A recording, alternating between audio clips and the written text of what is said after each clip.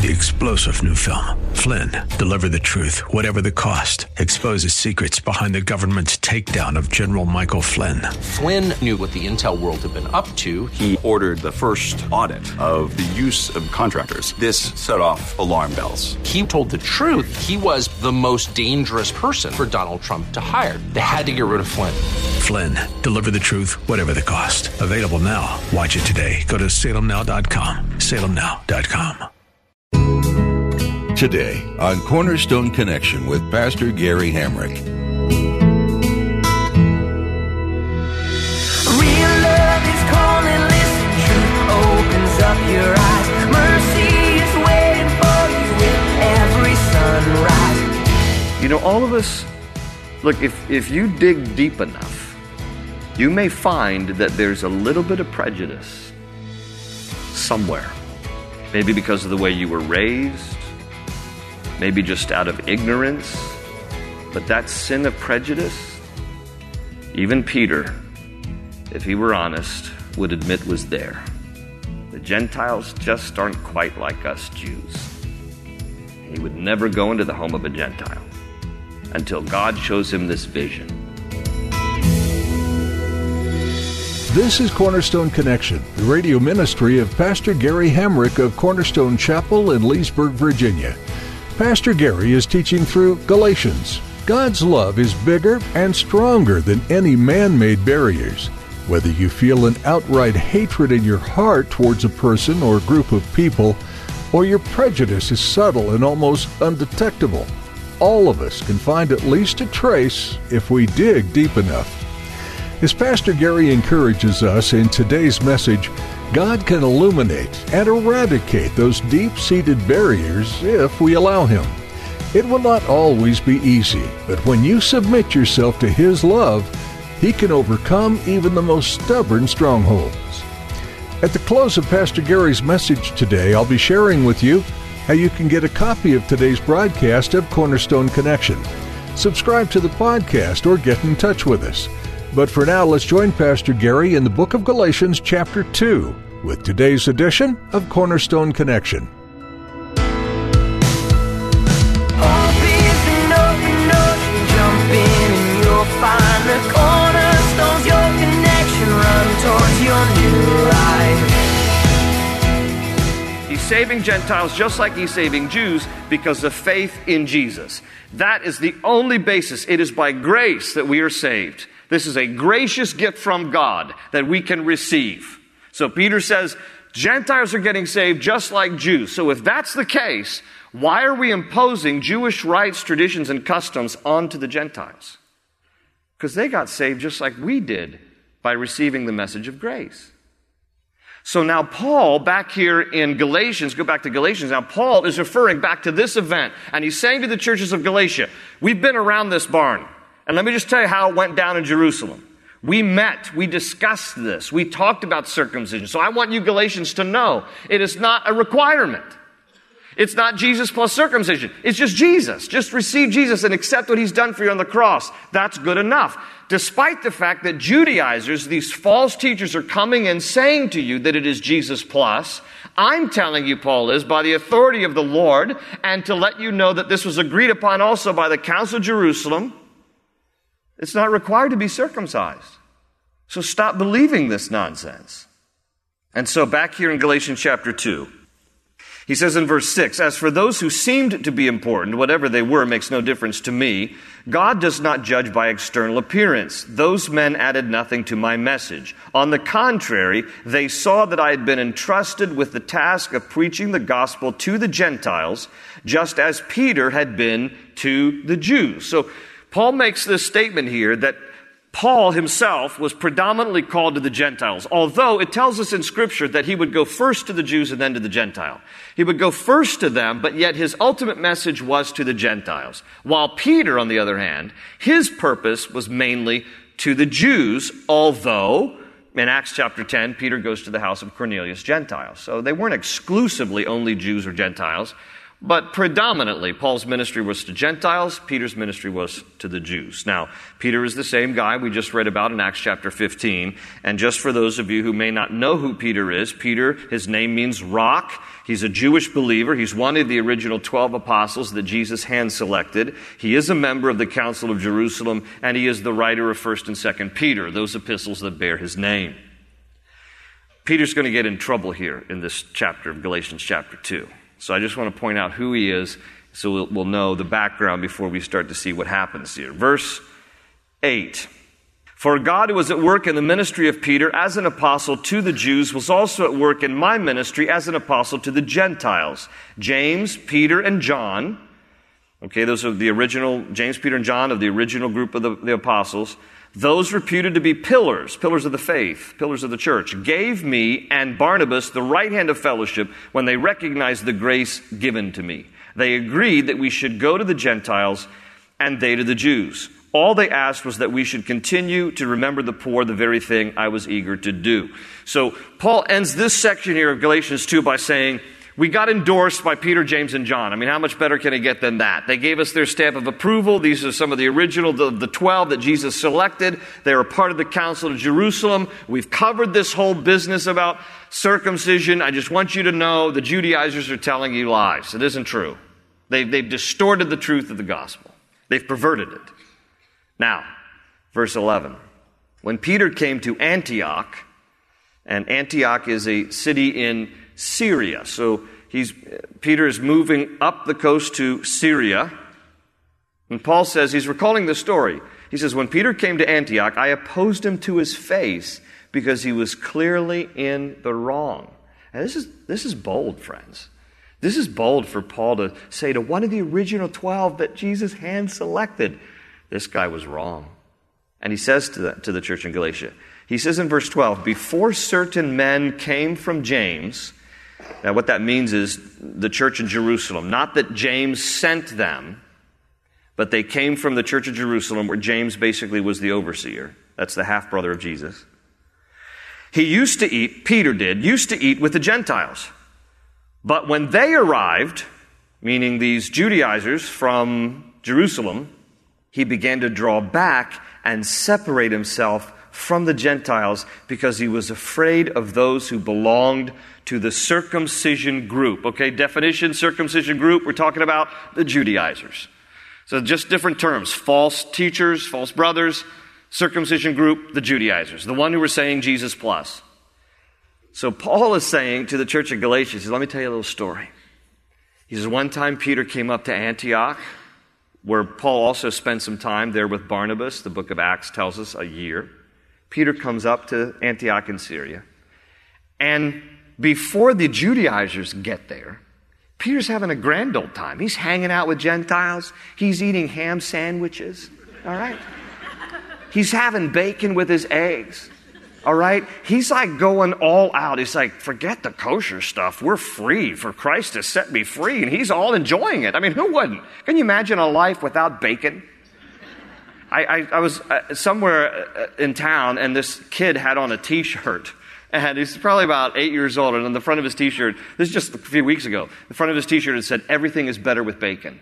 I loved that shirt, because that is true. Everything is better with bacon. But anyway, obviously it's not kosher, so Jews aren't supposed to eat bacon. One of my first trips to Israel, I was like, where's the bacon? And then I realized, I'm in Israel, so there's no bacon in Israel. Peter's hanging out with the Gentiles, having a grand old time. Then all of a sudden, some Jews come who believe the Jesus plus stuff, and Peter pretends like he doesn't even know the Gentiles. I don't even know those people. And he withdraws from them, and he acts all secluded now. And he shuns the Gentiles. And so Paul calls him out on this. Look what he says here, verse 13. The other Jews joined him in his hypocrisy, so that by their hypocrisy, even Barnabas was led astray. This is one of the traveling companions here with Paul that we mentioned in verse 1. So Titus still seems to be hanging in there, but even Barnabas is like, yeah, maybe we shouldn't hang out with the Gentiles. I mean, they're eating ham sandwiches and pork chops. This is not good. And so they pull away. Well, verse 14, Paul says, when I saw that they were not acting in line with the truth, Okay, if you have a King James Bible, it says, when I saw that they were not walking uprightly. That phrase is one word in the Greek. It's orthopedeo. It means, we get our English word orthopedic from that. It means they were not literally, orthopedeo means straight-footed. He says, when I saw that they were not straight-footed, they were not acting in line with the truth of the gospel, I said to Peter in front of them all, you were a Jew, yet you live like a Gentile and not like a Jew. How is it then that you force Gentiles to follow Jewish customs? He's saying to Peter basically this. He says, you live like a Gentile, you enjoy eating a pork chop every now and again, but then these Jews come along and now you make it sound as if the Gentiles have to be observing kosher law. So what are you doing? And we, verse 15, we who are Jews by birth and not, quote, Gentile sinners, know that a man is not justified by observing the law, but by faith in Jesus Christ. Circle the word justified. He's going to repeat it 3 more times. So we too have put our faith in Christ Jesus that we may be justified by faith in Christ and not by observing the law, because by observing the law, no one will be justified. If, while we seek to be justified in Christ, it becomes evident that we ourselves are sinners, does that mean that Christ promotes sin? Absolutely not. All right, let me back up and talk about what he means here. So he uses the word justified, a definition for justified. It's a legal term, signifying acquittal. It's a judicial act of God whereby he declares individuals to be righteous upon their acceptance by faith of Christ's sacrifice for their sins. So here's the reason why this is so egregious to Paul, because he's like, Peter, you're sending the wrong message. You know that we're justified by faith. If you start pulling away from the Gentiles because you're too cool to go to school with them because they're not kosher, you're sending a wrong message. You're saying that it has to be kosher foods. You're now saying the dietary law is Jesus plus dietary law. He says, you can't do that. You're wrong to do that. You're sending the wrong message. We are justified by faith. Don't confuse people. You know what you believe. Now listen, this is why Peter should be called out. Because Peter was the one in Acts 10 who had the privilege of preaching the first evangelical message to Gentiles. And in Acts chapter 10, for those of you who remember the story, when he goes to the house of Cornelius, he would never in a million years have gone into the home of a Gentile, except that God gave him this vision to let him know it's okay. You know, all of us, look, if you dig deep enough, you may find that there's a little bit of prejudice somewhere.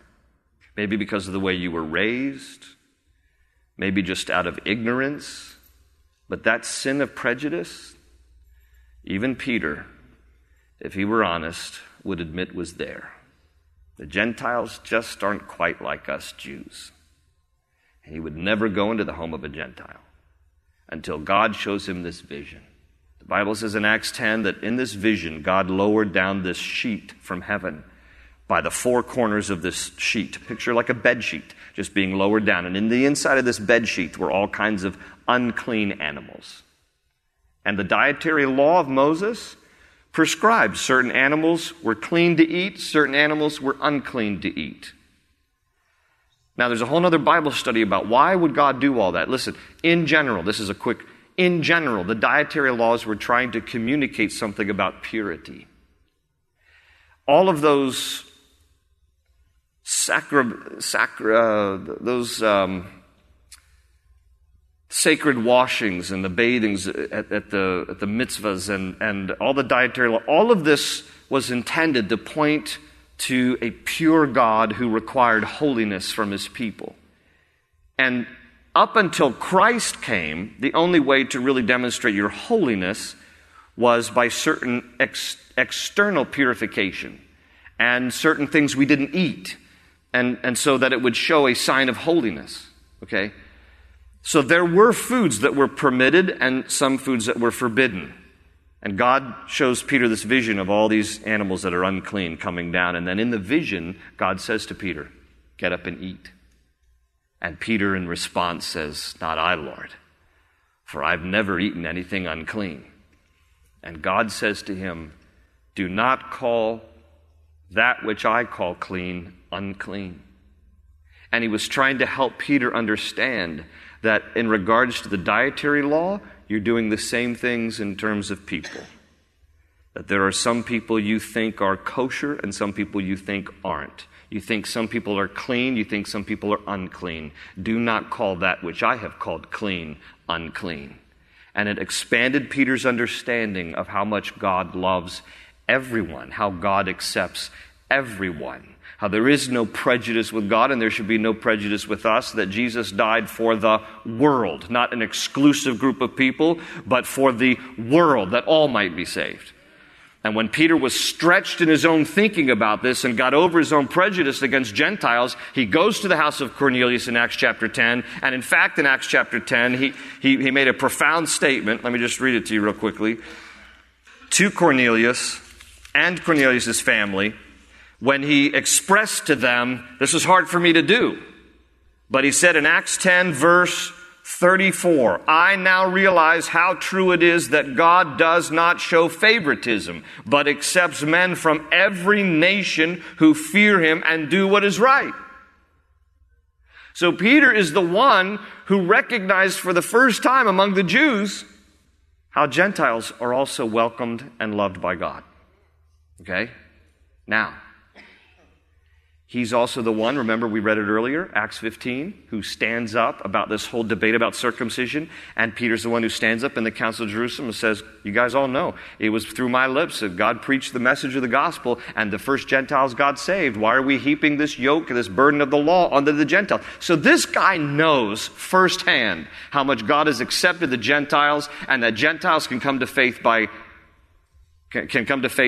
exercising their faith in response to the message of grace. That's why Paul calls him out here.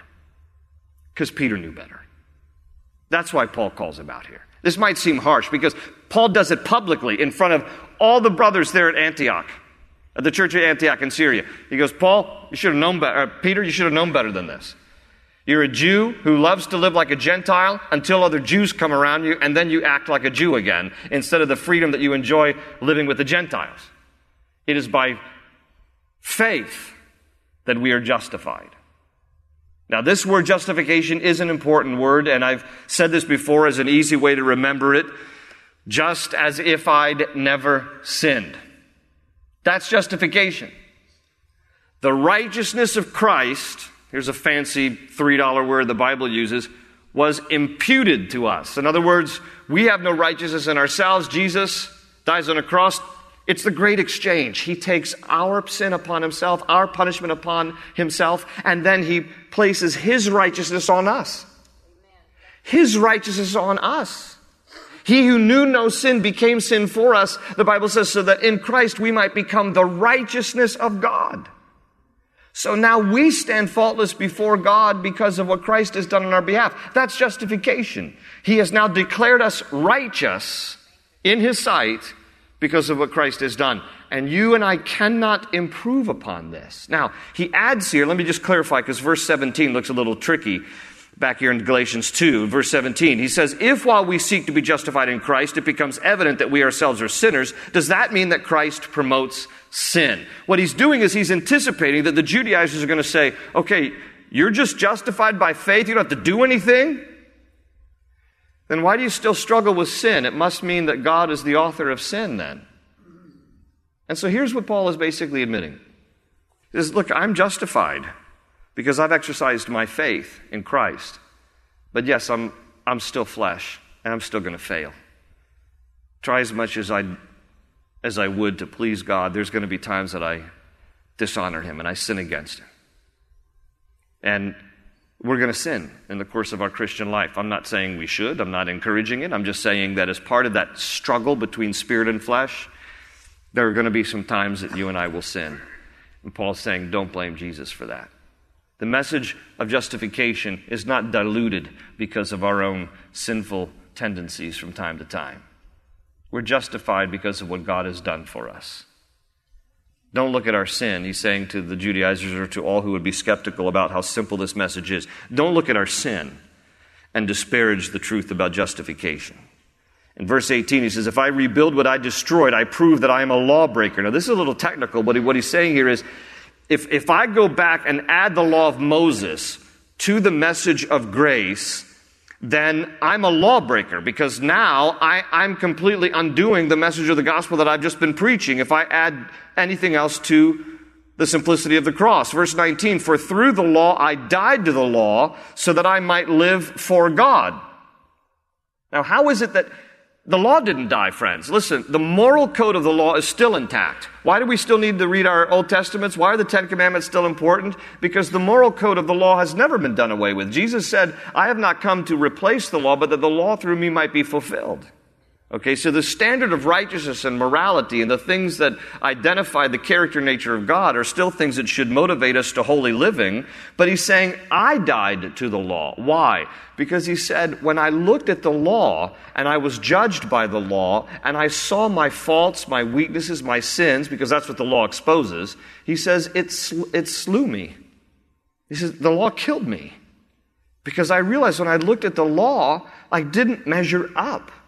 So in that sense, it killed me because it exposed just how weak and sinful I am. And that's why he adds that in verse 20, and this is a beautiful verse that he ends chapter 2 with. I have been crucified with Christ, and I no longer live, but Christ lives in me. The life I live in the body, I live by faith in the Son of God, who loved me and gave himself for me. I do not set aside the grace of God. In other words, to live under the law of Moses would be setting aside the grace of God. He says, I don't do that. I do not set aside the grace of God. For if righteousness could be gained through the law, Christ died for nothing. Everybody get this? He said, if it was just a matter of being a good person, doing all the good things, obeying the law, then Christ died for nothing. But the fact of the matter is, the law exposes my weakness, because every time I try to live up to the law, I can't keep it. All right? What's the speed limit out here on Sickland Road? What is it? Does anybody even really know? I guarantee you probably most of us broke it on the way to church. We're all lawbreakers. And in that sense, we all have offended God in some way, shape, or form. We're all lawbreakers. The law of God was intended to expose our hearts. The law was not intended to save us. Unfortunately, people in Paul's day and before him, Jesus' day, tried to use the law as a means for salvation. And friends, if you and I are honest with ourselves, we're lawbreakers all day long. We can't live up to what Scripture teaches. And God knew that. His righteous requirement of the law, there are 365 do not do commandments in the Old Testament. That's one for every day of your life. And you're going to break them from time to time. And I will too. And that's why, what do we need? We need a Savior. Because we don't measure up to the law. He's going to tell us in chapter 3, which we'll get to next week. He says that the law was intended to lead us to Christ. Because when it exposes in us our sinfulness, then we just fall on our face before God and we cry out for a Savior. And that's what Jesus provides for us. Thank the Lord. Amen. I have been crucified with Christ. I no longer live, but Christ lives in me. What a great verse for all of us to make as our statement. But please notice, I have been crucified with Christ. I didn't try to rehab the flesh. You cannot rehabilitate your flesh. I didn't try to pacify the flesh. I crucified the flesh. I've died to my old life. I'm crucified with Christ, and I no longer live, but Christ lives in me. Hope is an open ocean, jump in and you'll find the cornerstones, your connection, run towards your new life. False teaching followed the Apostle Paul wherever he went. It seemed as soon as he left a church, people professing to know the truth came in and planted seeds of doubt, twisting the gospel to fit their own agendas. This is what happened in the Galatian church, and why Paul was compelled to pen his letter that you now know as the book of Galatians. Paul will continue to defend the authority God has given him and the simple message of the gospel, as you continue to study this book with us. Thank you for tuning in to Cornerstone Connection today. If you'd like to listen again to Pastor Gary Hamrick's message, or would like to explore more of his verse-by-verse teachings, visit our website, cornerstoneconnection.cc. We encourage you to subscribe to our podcast as well, so you'll be informed as soon as we post a new edition of this program. Do you live in or near Leesburg, Virginia? If so, we invite you to come join us this Sunday for a time of worship, Bible study, and fellowship at Cornerstone Chapel. Find out more when you visit our website. Again, that's cornerstoneconnection.cc. That's all we have time for today. Join us next time to dive into the Word again, right here on Cornerstone Connection. They say you're a wandering soul, that you've got no place to go, but still you know, you're not alone. Real love is calling, listen, truth opens up your eyes. Mercy is waiting for you with every sunrise. Hope is an open ocean, jump in and you'll find the cornerstones, your connection, run towards your new life.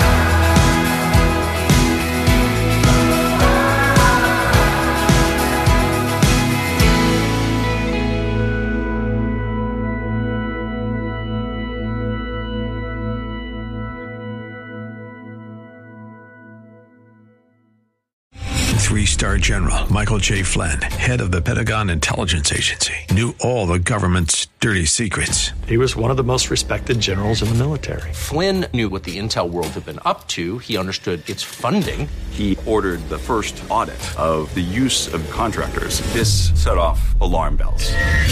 The explosive new documentary, Flynn, Deliver the Truth, Whatever the Cost, uncovers the facts behind this scandal. Flynn told the truth. He was the most dangerous person for Donald Trump to hire. I find out the worst enemy that I'm going to face in my life is right here in America. They took my assessment and they wanted me to change it. And I was like, I'm not changing it. They had to get rid of Flynn. With in-depth interviews, archival footage, and never-before-seen personal records of the man behind the headlines. I just felt like I was drowning. Flynn, Deliver the Truth, Whatever the Cost. Available now. Watch it today. Go to salemnow.com. salemnow.com.